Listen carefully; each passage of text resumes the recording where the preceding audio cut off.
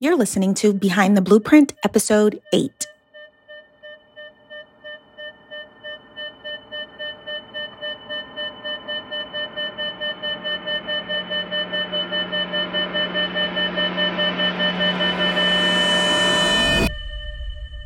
No story gets buried forever.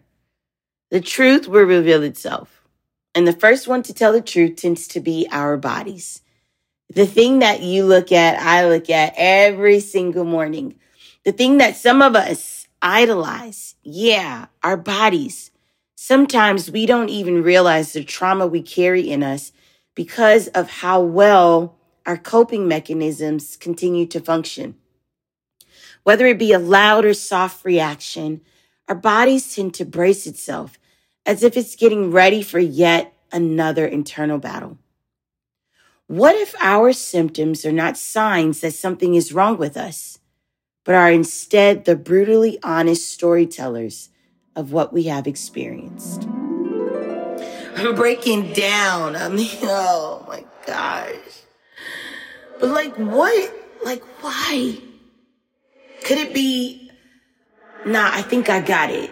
Due to chronic overuse, wear and tear, and the inability to respond to the necessary complexities of adult life. Adulting sucks. Can I get a witness? Really?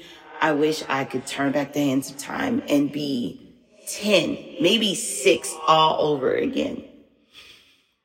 After my 4th breakdown this week, yes, the 4th one, you heard me correctly. I said, something, girl, something is happening. What needs to come to the surface? Oh my God. In that moment, I was rudely forced to re-examine the details of my story. Now you're probably like, girl, you strong. I've seen you rise from some turbulent situations. But why you keep breaking down, sis? Society has put such a negative connotation on that phrase that it seems like a bad thing.